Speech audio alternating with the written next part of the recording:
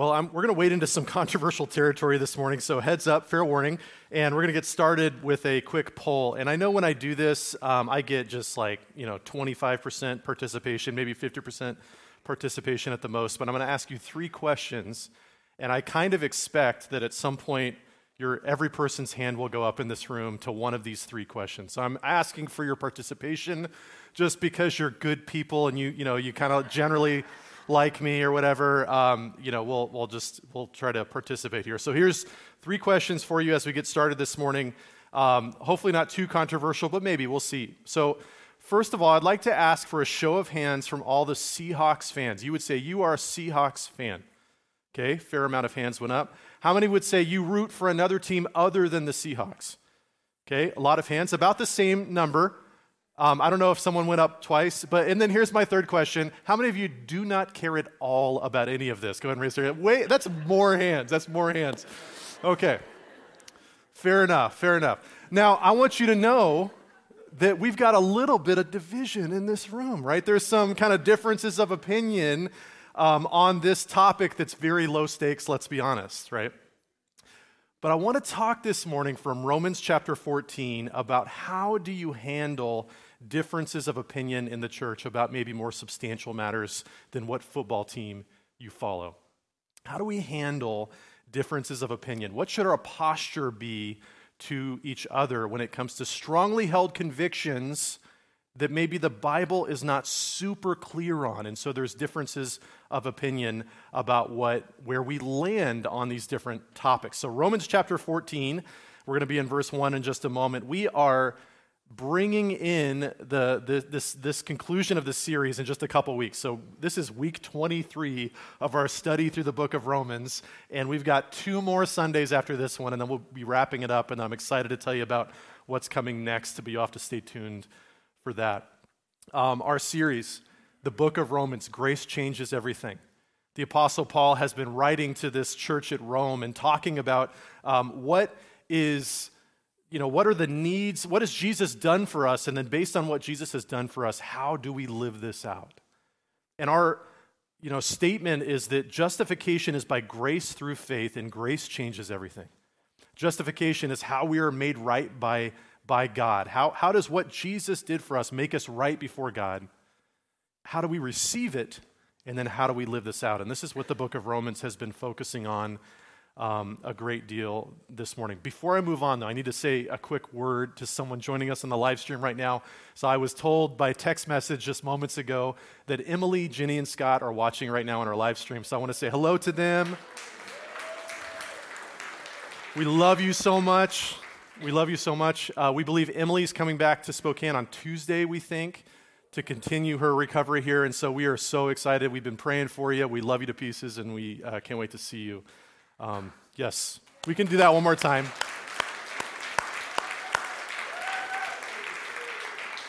We're praising God for you, and we're excited to see you. So Romans chapter 14, let's dive in here. Romans chapter 14, verses 1 through 12.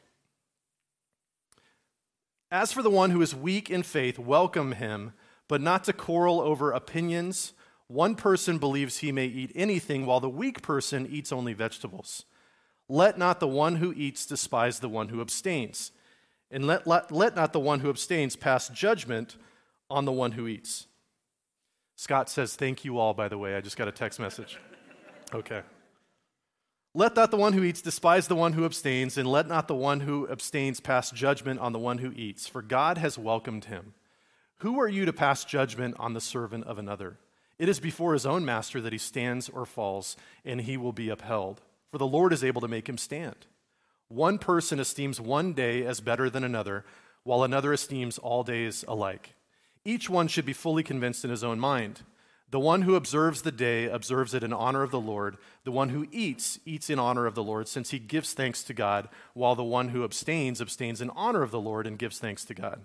For none of us lives to himself, and none of us dies to himself. For if we live to the Lord, and if we die to the Lord. So then whether we live or whether we die, we are the Lord's. For to this end Christ died and lived again, that he might be Lord both of the dead and of the living. Why do you pass judgment on your brother? Or you, why do you despise your brother? For we all stand before the judgment seat of God. For it is written, as I live, says the Lord, every knee shall bow to me, and every tongue shall confess to God. So then each of us will give an account of himself to God. Now let's stop there for just a moment. Some brief comments about this, especially for any of you that feel lost right now about what we're talking about. And then we're going to continue and read the rest of the chapter here in a few moments. So Paul mentions days, he mentions food. He says one person believes they may eat anything while the weak person eats only vegetables. Does Paul have a problem with vegetarians? Is that what this is about? I heard yes, but I have to disagree. That's not what this is about. Paul is speaking to, remember in this church in Rome, there are Roman Christians, Gentiles and Jewish people that are gathered together in one community, which is a beautiful thing. And they have, from their different cultural backgrounds, before these people would be separated from each other, they wouldn't be in close fellowship, but God, Jesus Christ, has brought them together, and they're all existing in this one community. And there are Jewish people in this church who believe that they still needed to keep the kosher requirements, to not eat unclean food, to eat only clean food. And that was their conviction. And it was their strongly held conviction. But to do this in Rome at this time was very complicated. There weren't kosher delis they could go to, right? It didn't have the little label on the back of the different cuts of meat on whether or not it was kosher or halal or, in the Muslim culture, right? There wasn't those kinds of conveniences. It would just be a market and there would be different cuts of meat and things like that. And so many Jewish Christians, in order to maintain what they believed they needed to eat no unclean food, to eat only clean food, they would just eat vegetables because they're like, that's an easy one. We'll do what Daniel and his friends did when they were in Babylon and just eat vegetables. The days issue, right? He says there's one of you esteems one day as better than another, while another esteems all days alike. Each one should be fully convinced in his own mind. For Jewish Christians at this time, there were certain days that were very important to them culturally. They had the festivals that they would celebrate, or observing the Sabbath day. In the early church, Christians moved from worshiping on the Sabbath on Saturday to now choosing the Lord's Day, Sunday, the day of the resurrection. This was a change that happened very early on. And the Jewish Christians in the church might have been uncomfortable with this. Like, I think we should worship on Saturday instead of on Sunday. But Paul says you might have differences of opinion. Don't despise the other. Don't criticize the other person or judge the other person. So Paul will talk more about this food issue next here. But I'll say real quick that many of them believe that they were honoring God by doing this. These Jewish Christians, they say God never said to stop celebrating the festivals or to change the day to a different day of worship. And so we're trying to maintain our convictions and our sense of just wanting to honor God, wanting to obey Him, wanting to please God in everything that we do and how we live and all of that. So now let's jump in. We're going to read verses 13 to 23. Hopefully that gives you some context, and you'll see how some of these things play out here as we continue. Therefore, let us not pass judgment on one another any longer, but rather decide never to put a stumbling block or hindrance in the way of a brother.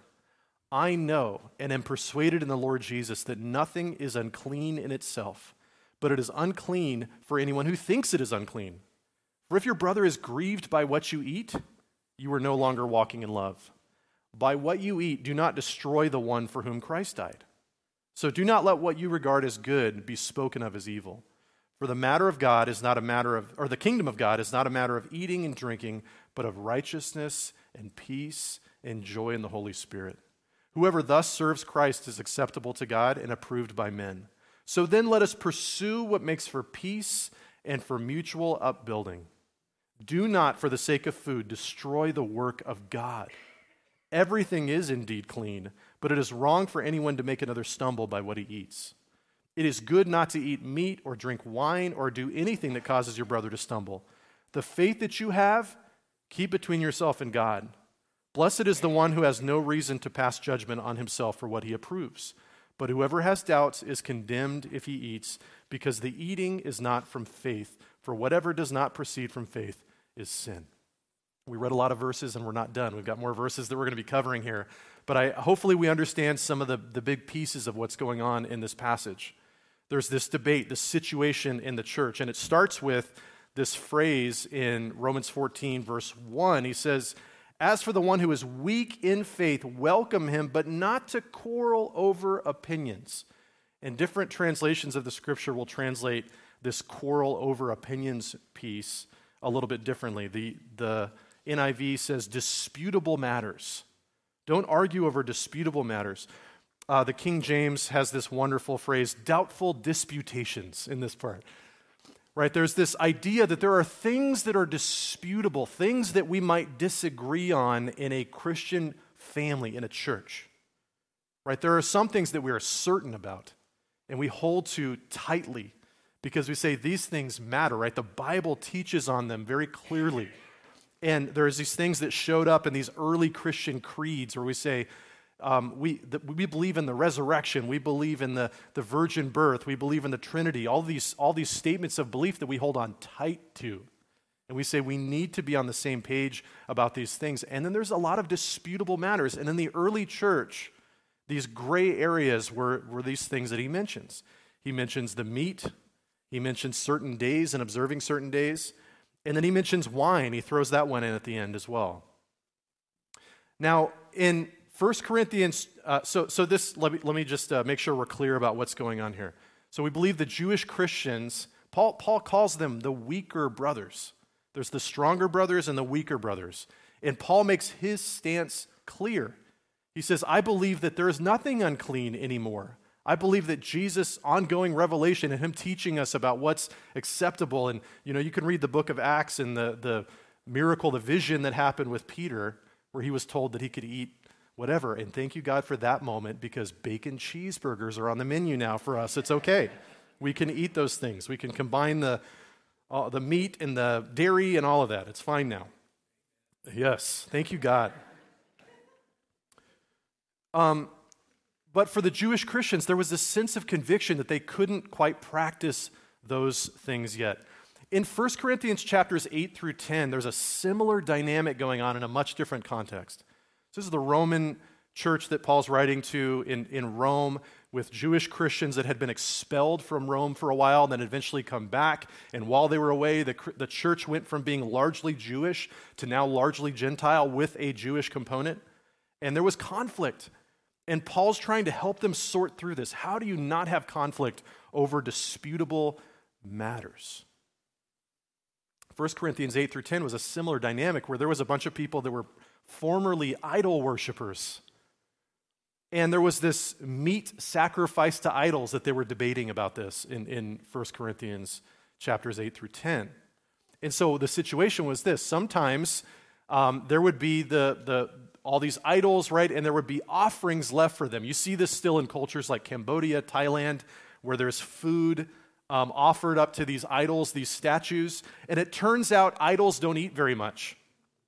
They don't eat anything, in fact, right? They're not alive. And so there would be meat sacrificed to these idols that would then be offered for a really great discounted price at whatever the ancient version of grocery outlet was, You could get like really good deals on cuts of meat. And so some Christians in the church at Corinth would eat those, would buy those and take advantage of it and just eat it. And other Christians who were former idol worshipers perhaps felt convicted about that. They're like, that was meat sacrificed to an idol.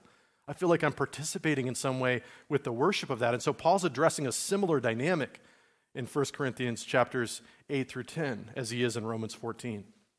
Paul here makes his personal conviction clear, though. He says, I believe that I can eat whatever. There's no food unclean to me. It's about my heart. It's about my faith. It's about my conscience and my conviction before God. But he does make a value judgment. He says, and I believe my position is the better position. That's the stronger one. But he never shames the people who don't hold his conviction. In all those verses we just read, 23 verses, he never says, try to win them over.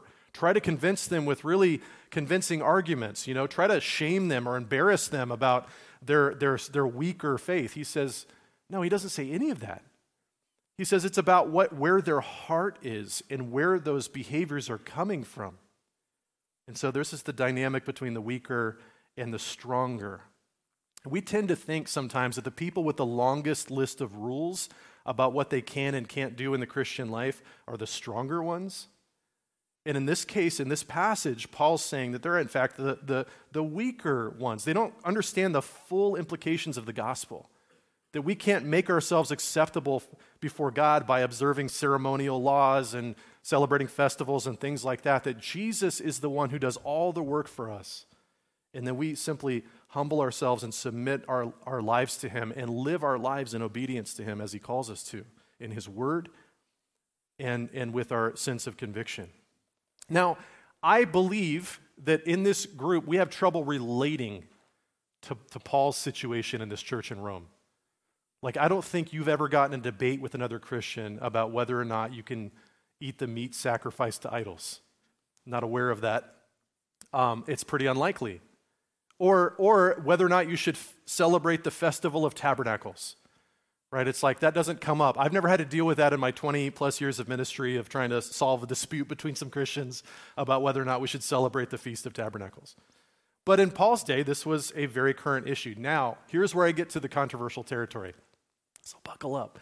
Here we go. I'm saying that to myself too. Okay, so we have disputable matters in our time.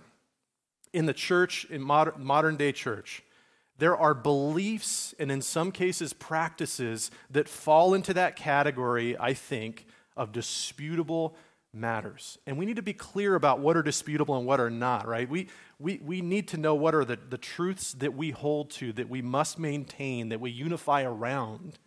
And then what's in that kind of gray area? And I'm going to make some suggestions about things I think fall into that gray area. So give me some grace, and we all get to practice what this passage is teaching us as I give you my list. I think Christians in this church and Christians, outside this church will disagree on what kind of entertainment options are acceptable for Christians. What you can and can't watch, what you can and can't listen to. How about the way you educate your children? How should Christians educate their children?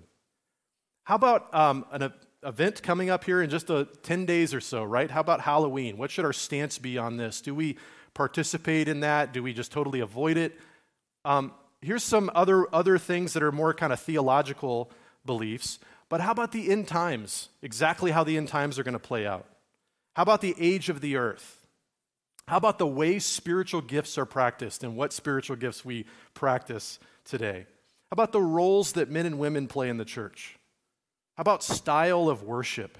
What kind of music is acceptable in the church, or the style of worship? How about what you should wear in the church or to church? How about alcohol, whether or not it's acceptable for Christians to drink alcohol? Right? So for each of these things, and you might have, as I've been reading this list, you might go, I think the Bible's very clear on all of those or most of those, right? And if you feel that way, we all get to practice what Paul's talking about, right? Because there are other Christians who believe strongly in the authority of the Word of God and that might land somewhere else than you do on those issues. And that when that happens, when you have a strongly held conviction on one of these things and you find that your strongly held conviction is not shared by somebody that you worship with, what do you do? Now, before we get there, I want to talk for just a moment about this idea of the way we think about these disputable matters.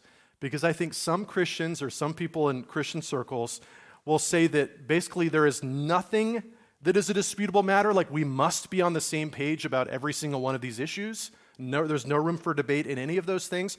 Or there's other people that would say every Christian belief is basically a disputable matter. Right? The resurrection's a disputable matter. That Jesus is God's Son, the way, that Jesus' work on the cross saves us from our sins. They would put everything in that category. We can agree to disagree on all these core issues. There's this old framework. Some people attribute this to Augustine. We think it might be much older than him, but it's this: in essentials, unity. In non-essentials, liberty. In all things, charity. Right? In essentials, there are essential teachings of the church and the Christian faith. Historical Christianity has always held to these essentials. We must be unified around them. And we do, in some cases, need to part company or divide over things when those essentials are compromised. The truths of the gospel and things like this. There's non-essentials, which are, I think, the list that I just gave. In those non-essentials, there is liberty. There's room for people to maybe land in different places, but in all things, charity. We need to be loving no matter where we stand on different things. So Paul, here's some guidelines for us as we get to these disputable matters. If you have a strongly held conviction, you think the Bible supports it even, and you can make the case with verses, and maybe there's another person that would make the exact opposite case, and they would have their own list of verses about why they disagree with you. What do you do in these environments? What do you do in these situations? Do you part company, or do you do what Paul teaches us to do? He says we need to have a posture of welcome versus judgment. We need to have a posture of welcome versus judgment. He uses this word welcome twice in the first 3 verses, and we're going to cover a few verses in chapter 15. He's going to use it again. But it's this idea that we have a choice when we run into these situations. Will we write the other person off, or will we receive them and welcome them? And every time Paul uses this word welcome in his writings, it's this idea of making room for them, opening your heart to them, allowing just room in your life and in your community for people that may not land exactly where you land. And the alternative is that we pass judgment, we write them off. Paul outlines this in the verses we read before in verses 3 through 4. He says, "Let not the one who eats despise the one who abstains, and let not the one who abstains pass judgment on the one who eats, for God has welcomed him. Who are you to pass judgment on the servant of another? It is before his own master that he stands or falls, and he will be upheld, for the Lord is able to make him stand." He says, God has welcomed them. So who are you to not welcome them? If someone lands somewhere different on maybe one of these disputable matters, God's welcomed them already. So don't despise them, don't judge them. God is their master. God is the judge. When we place ourselves in this place of judgment, we put ourselves in God's place. God is the master. God will judge them. We will all stand before the judgment seat of Christ, Paul says in verses 10 through 11. I love in this passage where Paul links this debate and trying to help them solve this problem back to the resurrection. If you missed that, it was in verses 7 through 9. He says this idea that none of us lives to himself, none of us dies to himself. For if we live to the Lord, and if we die to the Lord. So then whether we live or whether we die, we are the Lord's. For to this end Christ died and lived again, that he might be Lord both of the dead and of the living. I said this around Easter time, but the resurrection is not just an Easter thing, it's an all of the Christian life thing. And Paul says even this, the way you think about this should be impacted by the resurrection. Whether we live, whether we die, God is Lord of the living and of the dead. So one guideline for us when you run into these disputable matters and you land in a different place as somebody else is to take a posture of welcome versus a posture of judgment. Second is this: follow your conscience and conviction. Follow your conscience and conviction. Right? Paul did not tell us to try to convince the person how wrong they are about their stance. That's the one thing he didn't say. He said a lot of things in that passage, but he didn't say, hey, convince them. Again, he made a value statement. He said, I believe this is the stronger position and this is the weaker position. But he affirmed their convictions, and he told them to follow their conscience. He says, you're doing that for the Lord, and you're doing that to the Lord. So whether you believe you need to follow the Old Testament festivals or not, he said, follow your conviction. Follow what God has called you to do.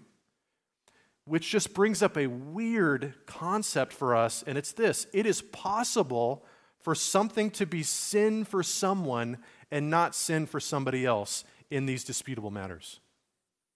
That if someone has a strong conviction from God that this thing is a sin, whatever it might be, and somebody else might have a different conviction, that it could be sinful for that person who has that conviction to do it versus the person who doesn't have that conviction. And in this case, we follow our conscience, which just seems like such an old-fashioned term, doesn't it? I don't feel like we talk about the word conscience very much. It reminds me of Jiminy Cricket, from the Pinocchio story, that he's his conscience, and he's teaching Pinocchio how to be a moral person and how to make the choices between right and wrong, and that we have this sense of conviction from God, our conscience, that we need to be sensitive to. And it's possible to override that and to sear it, to ignore it so much that we damage it, and we don't have as sensitive a conscience as we need to. The third kind of principle for us here that I want to talk about for a few moments is this tension between love and liberty. There is a tension between love and liberty. So some people will have the liberty to do certain things, and they need to be careful in the practice of their Christian freedom and their liberty to not hurt people in the way that they practice it. It's possible to throw stumbling blocks in the way of somebody else with the way that you practice your Christian freedom that might actually hurt them. And so we need to be thoughtful about how we engage in certain practices that might be these disputable matters, and be sensitive to the people around us that might have a different conviction or a different sense of conscience about what these things are. People could be pressured by the way that we practice our liberty in front of them. They go, well, that's fine for them. I've never felt like that was fine, but if they're doing it, then I'm going to do it. And for them, it might actually be sinful. And in doing this, we can cause people to stumble. And Paul raises the stakes. He says, do not destroy the brother or sister in this case for whom Christ died. The stakes couldn't be higher. When we think about our brothers and sisters in Christ that we worship with or that we're in groups with, we need to be careful that we're being loving in the way that we practice the liberty that we might have. He says, think of the cross. We were just singing, turn your eyes upon Jesus. Right? Consider what Jesus has done for the world. Consider what Jesus has done for us. And consider what Jesus has done for your brother or sister. That's a person for whom Christ died. I don't want to do anything to cause them to stumble or to hurt them. I'm going to guard them. I'm going to protect them. That is the loving thing to do. There's a word that was not used in this passage, but I think this passage is all about this word, which is the word unity. We need to be unified. We need to be united in the way that we practice the Christian faith. And I think too often in Christian circles, we divide over disputable matters. We bump up against one of these things, and we say, my strongly held conviction versus your strongly held conviction or your conscience. We can't find any way around it, and then we divide. And it happens way too often. There's a comedian, Emo Phillips, who's kind of an odd comedian, but he's told this joke. He said, once I saw this guy on a bridge about to jump, and I said, don't do it. He said, nobody loves me. I said, God loves you. Do you believe in God? He said, yes. I said, are you a Christian or a Jew? He said, a Christian. I said, me too. Protestant or Catholic? He said, Protestant. I said, me too. What franchise? He said, Baptist. I said, me too. Northern Baptist or Southern Baptist? He said, Northern Baptist. I said, me too. Northern Conservative Baptist or Northern Liberal Baptist? He said, Northern Conservative Baptist. I said, me too. Northern Conservative Baptist Great Lakes region or Northern Conservative Baptist Eastern region? He said, Northern Conservative Baptist Great Lakes region. I said, me too. Northern Conservative Baptist Great Lakes Region Council of 1879? Or Northern Conservative Baptist Great Lakes Region Council of 1912? He said, Northern Conservative Baptist Great Lakes Region Council of 1912. I said, die, heretic, and I pushed him over.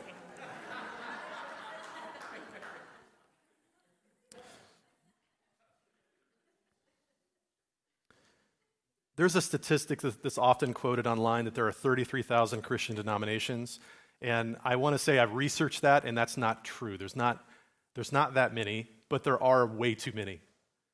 Christians tend to divide up just way more often than they should, and I think it breaks God's heart.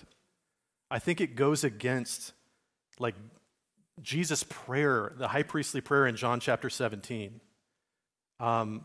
I don't know exactly what the number of denominations are, but I think it's too many.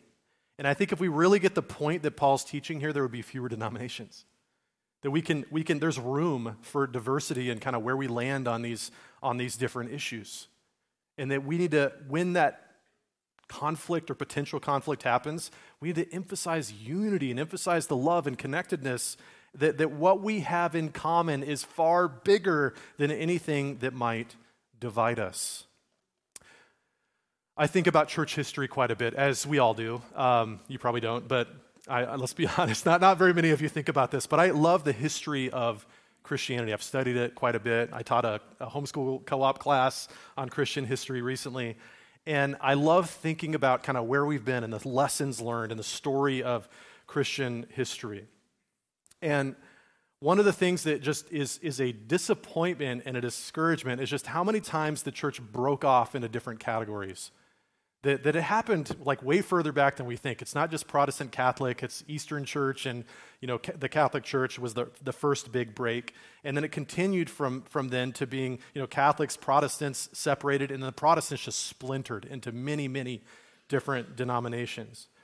And I don't think it's supposed to be like that. I think a lot of those splits were because of these disputable kind of matters, that we can agree to disagree and still fellowship and still coordinate our efforts on the mission of Jesus together. I had the opportunity during my sabbatical and then a couple weeks after my sabbatical to attend a total of 5 different churches on Sundays over a course of like 7 or 8 weeks. I went to 5 different churches. If you count this one, 6. But had the opportunity to go to a bunch of other churches, and they were all different denominations. And I love the opportunity to do that because I love the church. And I'm usually busy on Sunday mornings, right? So I don't get to do that very often to go visit other churches. But I visited a variety of different churches, different kinds of buildings, different worship styles. Went to a very large church and some smaller churches. And it was just a great experience, but they were all very different denominations. But I think even just being there was my way of saying that we're on the same team, we're moving the same direction, we're serving the same Jesus. I had a conversation with one of the pastors that was kind of discouraging for me during one of those visits, and I won't say the name of the church, but the pastor made it clear to me that, hey, there's a lot of things that we probably agree on, but the differences between us are enough that we probably couldn't work together on common cause things. And I was discouraged by that. I understood that, I guess, coming from where he was. But this goes against what God wants. This is not what God wants. This is that, and I wasn't even there to try to coordinate any kind of coordinated activity. It was just something that came up in the conversation. The churches should be united more than they are. And by the way, in Spokane, I can speak for our area specifically, like there's a huge amount of unity amongst the pastors. I'm friends with a ton of pastors. I meet for lunch with a bunch of other pastors once a month, and there's just a lot of connection, and I think in a way that's unusual compared to other parts of the country and maybe even other parts of the world. But in Spokane, we're pretty connected and we're pretty united in a special way for the most part, with the exception of the one I just mentioned. John 17, verses 20 to 21. Jesus is praying. The Apostle John records the words of his prayer. We call this the high priestly prayer. And as Jesus is praying for his disciples, he prays for us. He prays for those who will hear the message from the people who heard the message from the disciples, and on through history. And he says, I do not ask for these only, but also for those who will believe in me through their word. That's us. And his prayer request for us is this, that they may all be one. Just as you, Father, are in me and I in you, that they also may be in us, so that the world may believe that you have sent me. Jesus says the world gets the opportunity to look at the church and look about whether or not they are united, and that will tell them about how credible their message is about Jesus, that's a tough one, right? Because often the world does not look at us and see a united church. They see, well, if you guys can't even agree on what you believe, why should I believe what you believe? And I think we can be a part of the solution, at least on this local church level, And then as we connect and coordinate with other people as well, that we need to prioritize unity. Ephesians chapter 4, verses 1 through 3 was a passage that I read several times during 2020, which was a particularly tumultuous and divisive year. Apostle Paul, writing to the church at Ephesus, says this, "I, therefore, a prisoner for the Lord, urge you to walk in a manner worthy of the calling to which you have been called, with all humility and gentleness, with patience, bearing with one another in love, eager to maintain the unity of the Spirit in the bond of peace." And what I talked about during 2020 was like, there's so many things that could divide us right now. And I'm hearing from friends of other pastors of other churches about how divided their church is right now on everything. Race, COVID, etc. Politics. And I'm so thankful. I'm so proud of our church for how we navigated that year. That we did agree together that we were going to be united. That what we unite around is much bigger than what could divide us. And we are going to be eager to maintain the unity of the Spirit. This idea of being eager to do something, right? If you think about your car that requires maintenance, and you have to maintain it, otherwise it will break down. Regular oil changes and all the other stuff that I don't know that I should be doing with my car because I'm not a car guy. Maintain the car, right? Keep it going. You got to maintain it because otherwise it'll break down. With unity, you have to maintain it, otherwise it will break down. And not only do you need to maintain it, but you need to be eager to maintain it. I am so excited to maintain the unity. I'm like, this matters to me, an eagerness, a motivation to keep the unity of the Spirit in the bond of peace. This is something we all have to agree on together, that when we come up against these issues where we might part company on different things, that's okay, there's room. I welcome you. Jesus welcomed you. Who am I to pass judgment on you? I'm not going to despise you because we land somewhere differently. I'm going to make room in my heart for you. We're going to read the next few verses in chapter 15, verses 1 through 7, make a couple of brief comments on that, and then we're going to be dismissed. Romans 15, verses 1 through 7 say this, "We who are strong have an obligation to bear with the failings of the weak and not to please ourselves.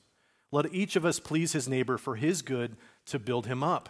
For Christ did not please himself, but as it is written, the reproaches of those who reproached you fell on me. For whatever was written in former days was written for our instruction, that through endurance and through the encouragement of the Scriptures we might have hope. May the God of endurance and encouragement grant you to live in such harmony with one another, in accord with Christ Jesus, that together you may with one voice glorify the God and Father of our Lord Jesus Christ.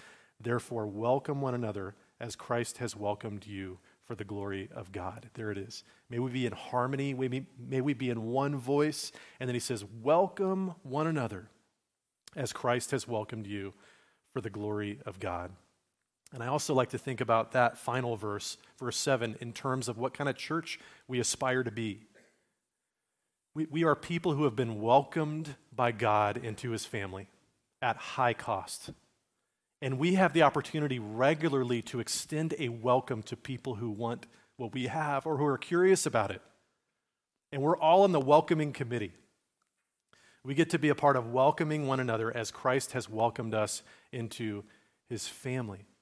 And so when we keep this in mind as we see people maybe who are newer to our church or whatever, that we're on this welcoming committee and we get to welcome other people and extend a warm welcome the way Jesus himself extended a warm welcome to us into his family.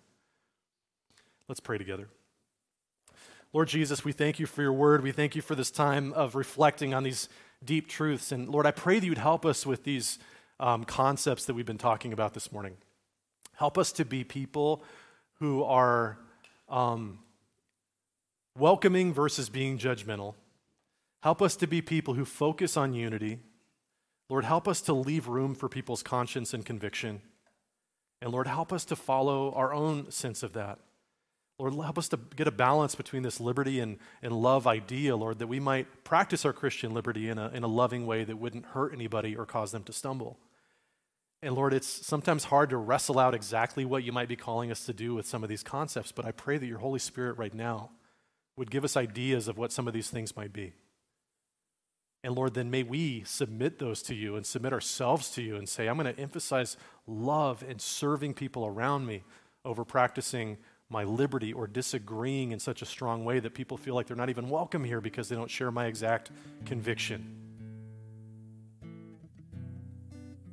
May this be an environment, Lord, where we extend that welcome to people who are far from you. And Lord, as we've just been reflecting on that you have welcomed us into your family. And Lord, I know there's likely people that are watching this online, or people in the room, or people who might watch this on another time that have yet to receive the invitation to be welcomed into your family. And so, Lord, I pray even right now you would draw people into your relationship with you and into your family. And Lord, your word tells us that salvation is by grace through faith. It is a gift that we receive. And we just need to exercise enough faith to say, I believe in you and I want to receive that. And so, Lord, I pray if there's anybody here today or watching, Lord, that has yet to receive that gift, even now, right now, Lord, invite them into your family. And Lord, may we be a wonderful community where those people can grow and develop and put down roots in that faith. And as we do that, may we maintain this posture of welcome and love for people, Lord. And we thank you so much that just what you've been doing in the past through this community, what you're going to do in the future. Lord, we are so grateful for your gift of love and your welcome, the way you've welcomed us so graciously into your family. May we extend that welcome in the same way to others. We praise you. We thank you. It's in Jesus' precious name we pray. Amen. Hey, would you stand?